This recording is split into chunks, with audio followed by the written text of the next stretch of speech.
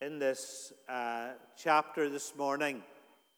The main character at the very center of the chapter is Peter. He's flanked on either side by 6 other of the disciples on one side, and John, who writes this gospel, on the other side. It's like Peter is in the middle, flanked by 2 bookends, 6 of the disciples here and John here. By this time, Jesus has already been raised from the dead. He's already appeared at least to Mary Magdalene in the garden.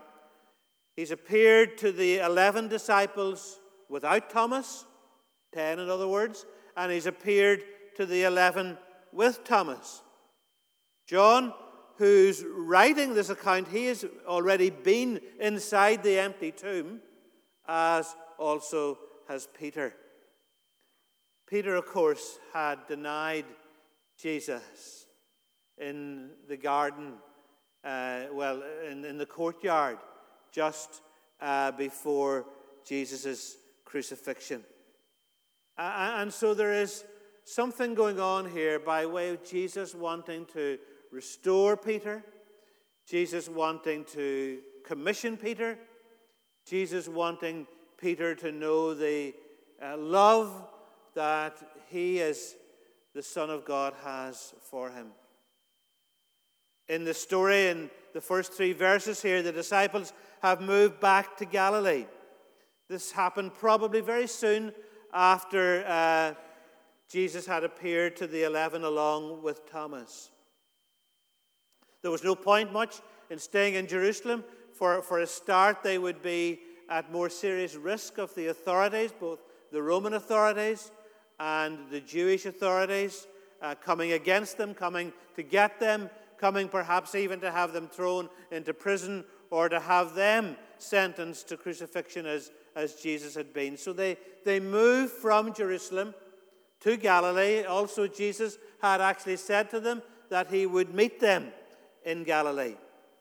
And so they're in Galilee and they're near the lake. Peter probably gets impatient. He wouldn't have been probably the best at sitting around, and so he decides to do something. And the one thing that Peter knows how to do is to go fishing. So he decides that he will go fishing, and the other 6, decide to go with him. Now you'll recall that at the very beginning of the Gospels, Peter and some of the others had left their life of fishing in order to follow Jesus and in order to give themselves fully and wholly to serving him and to working alongside him. But Peter here decides to have a go at fishing again. Maybe he'd been thinking of returning to fishing full time, but for all his skill and all his experience and all his past as a fisherman, he catches nothing. Any of you who've ever gone fishing know that there are occasions like that where the fish seem to be able to dodge the net and you end up catching nothing. And it was one of those nights. It was so easy for Peter, and indeed it's so easy for us to go back to the thing that we're familiar with, the thing that we maybe knew once and were able to do really well once, to go back to that. But it's not necessarily the thing that God wants us to do next. And that's the first thought that I want to leave with us this morning. Because God in this story still has a plan for Peter. It's a plan that's going to stretch Peter. It's a plan that's going to take Peter lots of different places. And it's a plan that ultimately is going to lead to Peter being persecuted and put to death and even martyred. Had Jesus allowed Peter to have a disappointing night so that he would go back, so that he wouldn't end up going back fishing? Perhaps. It maybe was all part of the plan. But in the story, we arrive into the story now, and it's morning. The 6, along with Peter, were probably cold and wet and hungry. And Jesus comes towards them. And he comes towards them with a lovely question. And he greets them, children, or in some translation, it's boys. Do you have any fish?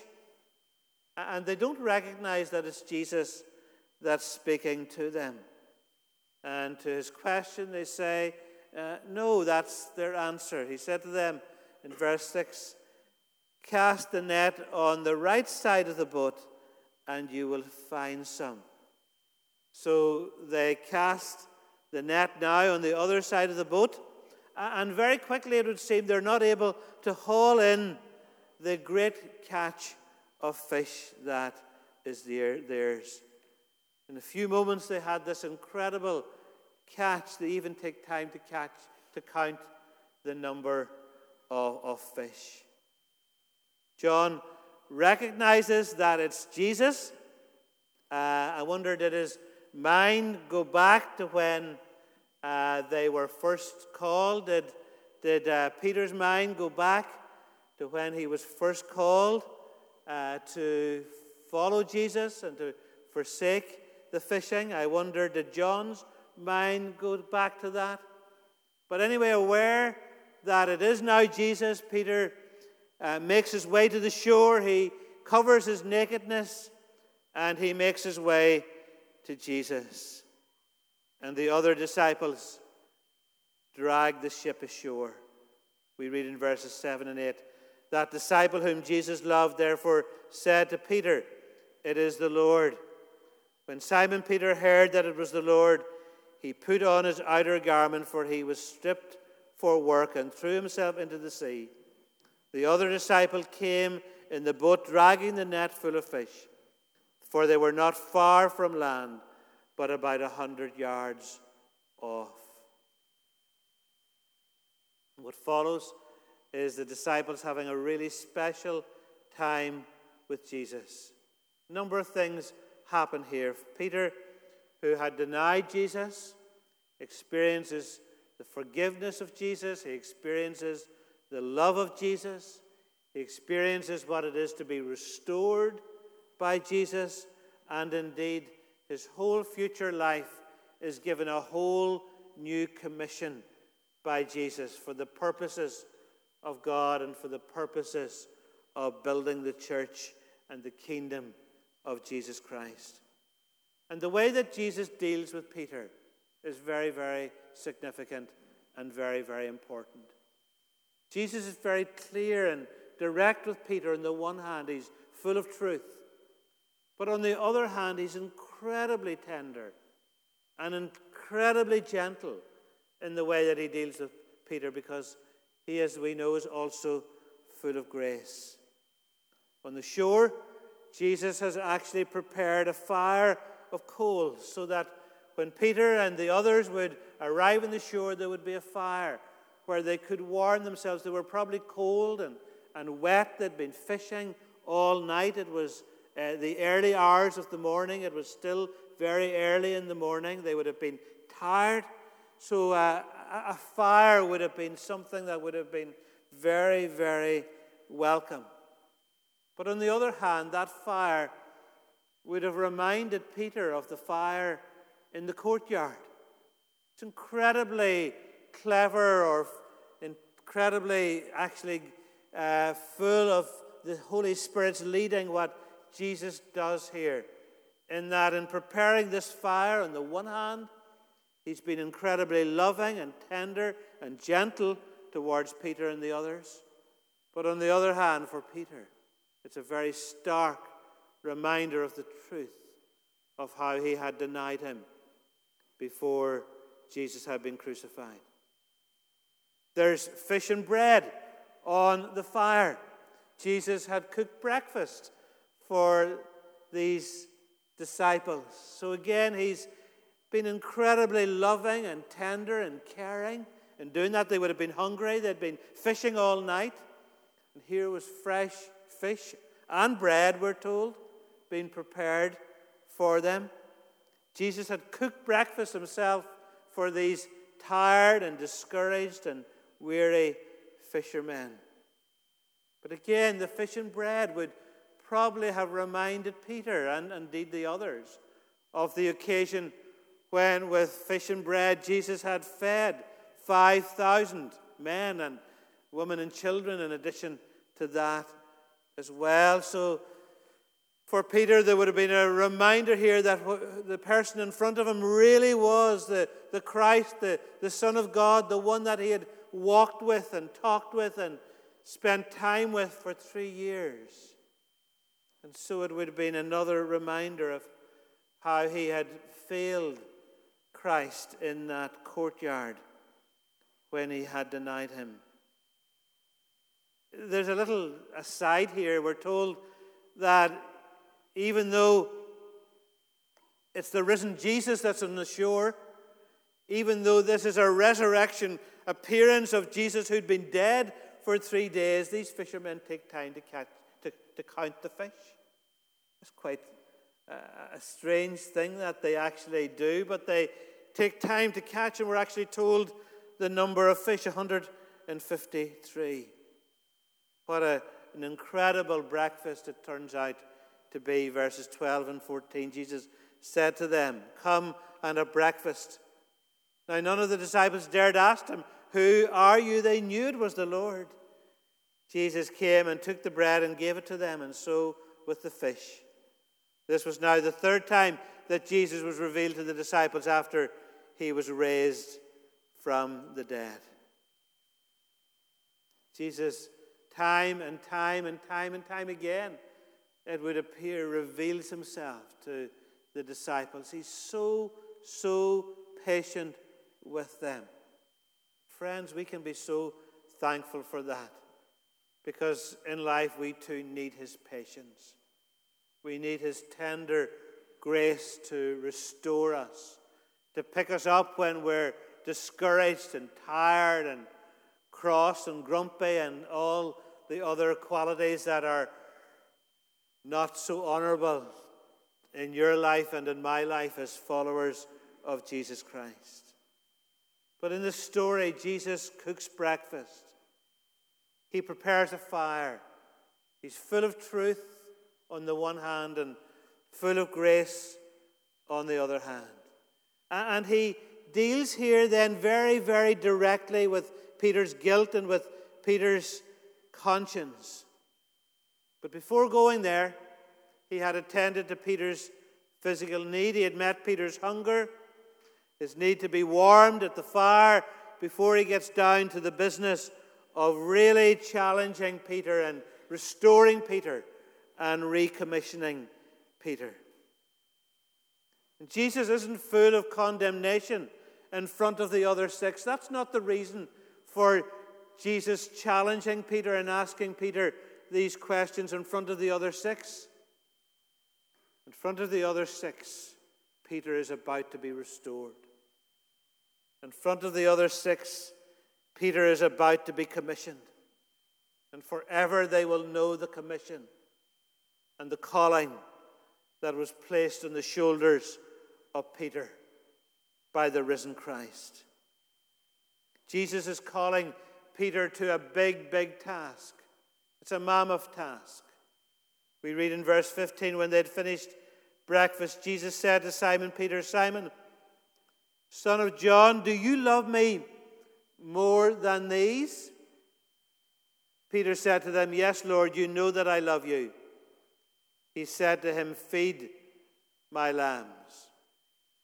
Jesus here uses the name that Peter had before he met Jesus, his own regenerate name. Peter had been pretty crude in the way that he had answered the questions in the courtyard. He had told lies. He'd used language that hadn't been honoring to God. His old nature had risen to the fore, as it were.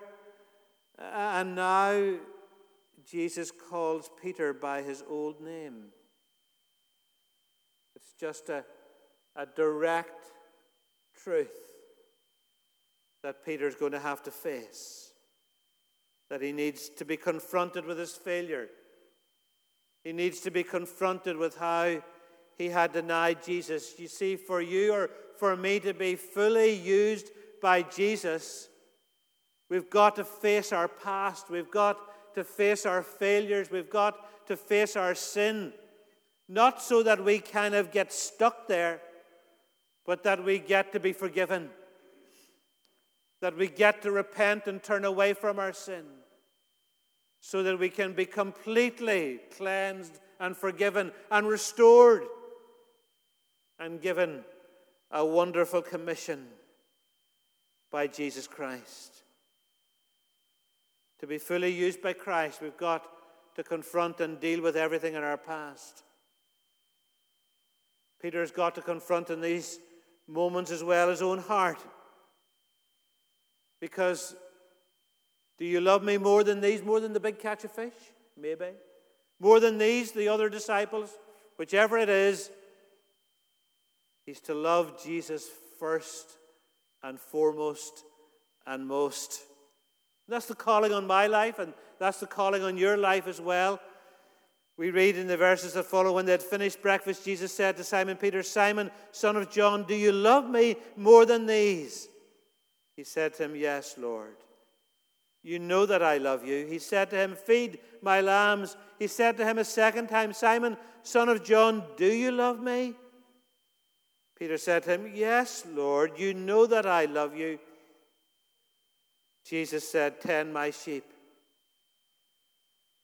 Jesus said to him the third time, Simon, son of John, do you love me?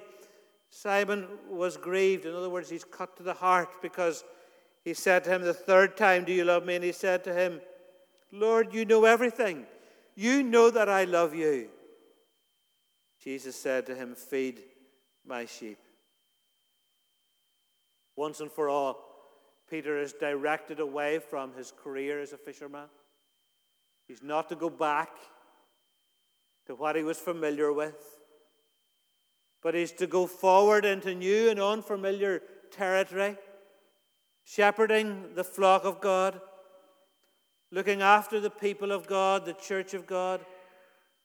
Jesus is clear. Lambs need to be fed and sheep need to be led, and Peter's to do both. He's to lead them and he's to feed them. He's to nurture them and he's to care for them. Them being the church of the Lord Jesus Christ, the people of God. And the third time, the question is a very direct question. Do you personally love me? Do you, Peter, love me? Peter, in his conscience, is in a place where he's broken before Jesus. And in the presence of the other six,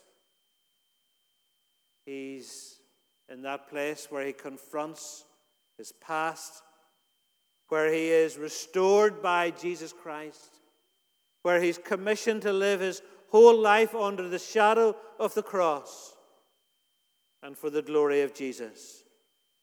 Truly, truly, I say to you, when you were young, you used to dress yourself and walk wherever you wanted. But when you are old, you will stretch out your hands and another will dress you and carry you where you do not want to go. Then he said, to show by what kind of death he was to glorify God. And after saying this, he said to him, follow me. I felt at the very beginning of the service this morning, and I needed to change how I'd finish this wee talk this morning and leave you with the question that Jesus asked Peter. Do you love me? Do you love me? Do you love me? Do you love Jesus? Do you really love Jesus? Because if you love him, really love him in the way Peter's asked this question, you will confront anything and everything in your yesterday that needs to be confronted. So that in your today, you will know his forgiveness, you will know his mercy, you will know his love, you will hear the truth that he died for you on the cross and rose again to justify you.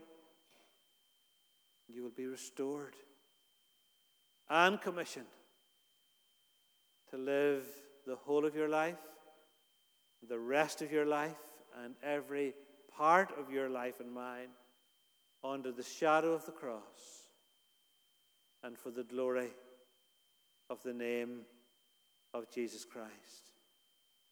John, for his part, has a slightly different sort of future and path than Peter has, but he too will love Jesus to the very end. Do you love me? Jesus says. Do you love me? Feed and lead my people. That's his commission to his whole church in these days. That's very much his commission to this church in this day and in this hour as we move into a new season and into a new future together in this new month of September with all that that brings. Feed my lambs, lead my sheep, and above all and out of all, love me. Love me. Love me. Let us pray. Lord Jesus, would you stir our hearts deeply to love you? To love you, Lord, from the very depths of our beings. To love you, Lord, out of a forgiven and a clean and a restored heart and life. To love you, Lord, under the shadow of the cross. To love you, Lord, as the risen Christ in the power of your resurrection. To love you, Lord Jesus, strengthened and renewed and refreshed and filled every day by your Holy Spirit. Yes, Lord, you know that I love you. May that be, Lord, the deep, deep response of each of our hearts and lives. For your name's sake. Amen. Let's stand together. We're going to worship. Can the prayer team come to the front and be at the front, please, to pray with folks at the end who want to respond in any way, or who want prayer this morning or any need.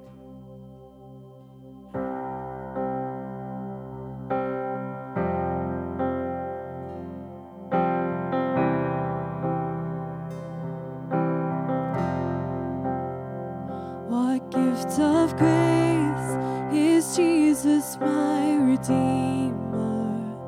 There is no more for heaven now to give. He is my joy, my righteousness and freedom, my steadfast love, my deep and boundless peace. To this I hold, my hope is only Jesus, for my life is wholly bound to His. Oh, how strange and divine, I can sing all is mine, yet not I, but through Christ in me.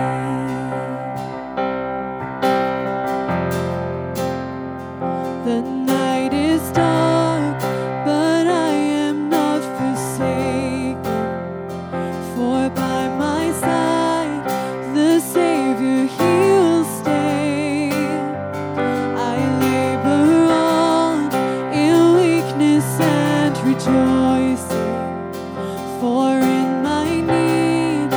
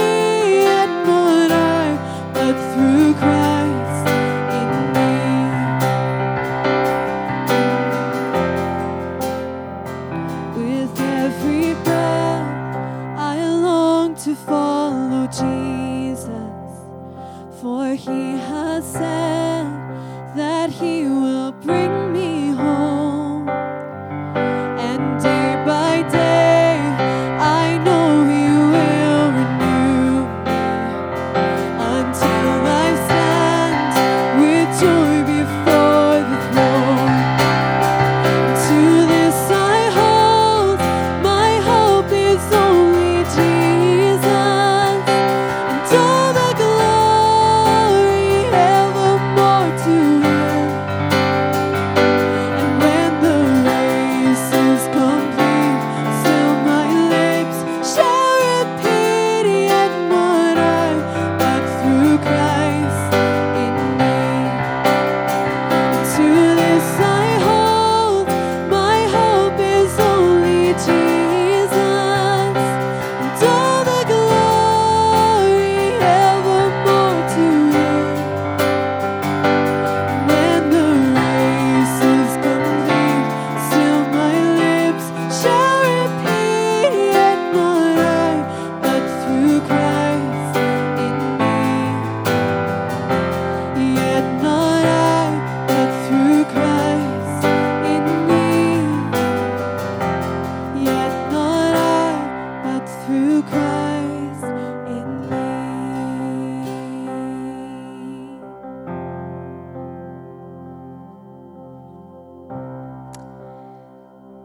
Jeremiah, once he had the revelation of the fresh mercy of God, the ability of the Lord to restore us and to renew us every day, then went on to say this: "The Lord is my portion, says my soul. Therefore I hope in Him. The Lord is good to those who wait for Him, to the soul who seeks Him." It is good that one should hope and wait quietly for the salvation of the Lord. Lord, we are so grateful for your salvation that saves us and continues to renew us and restore us even when we get it wrong.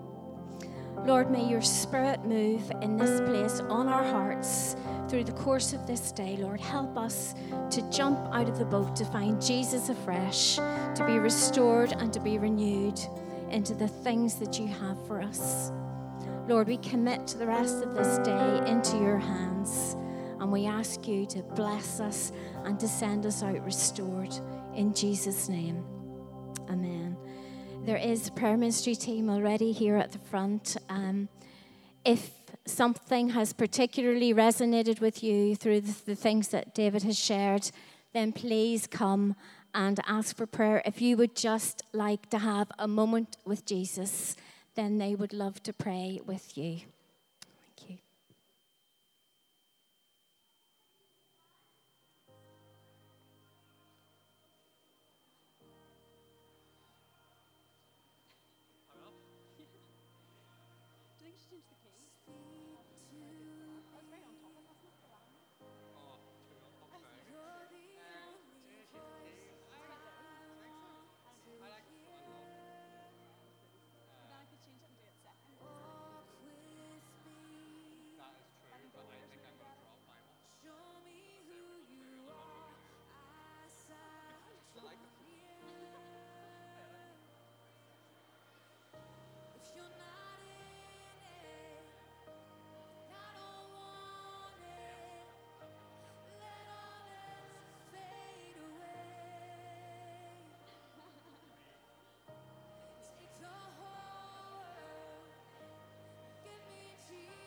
Anytime.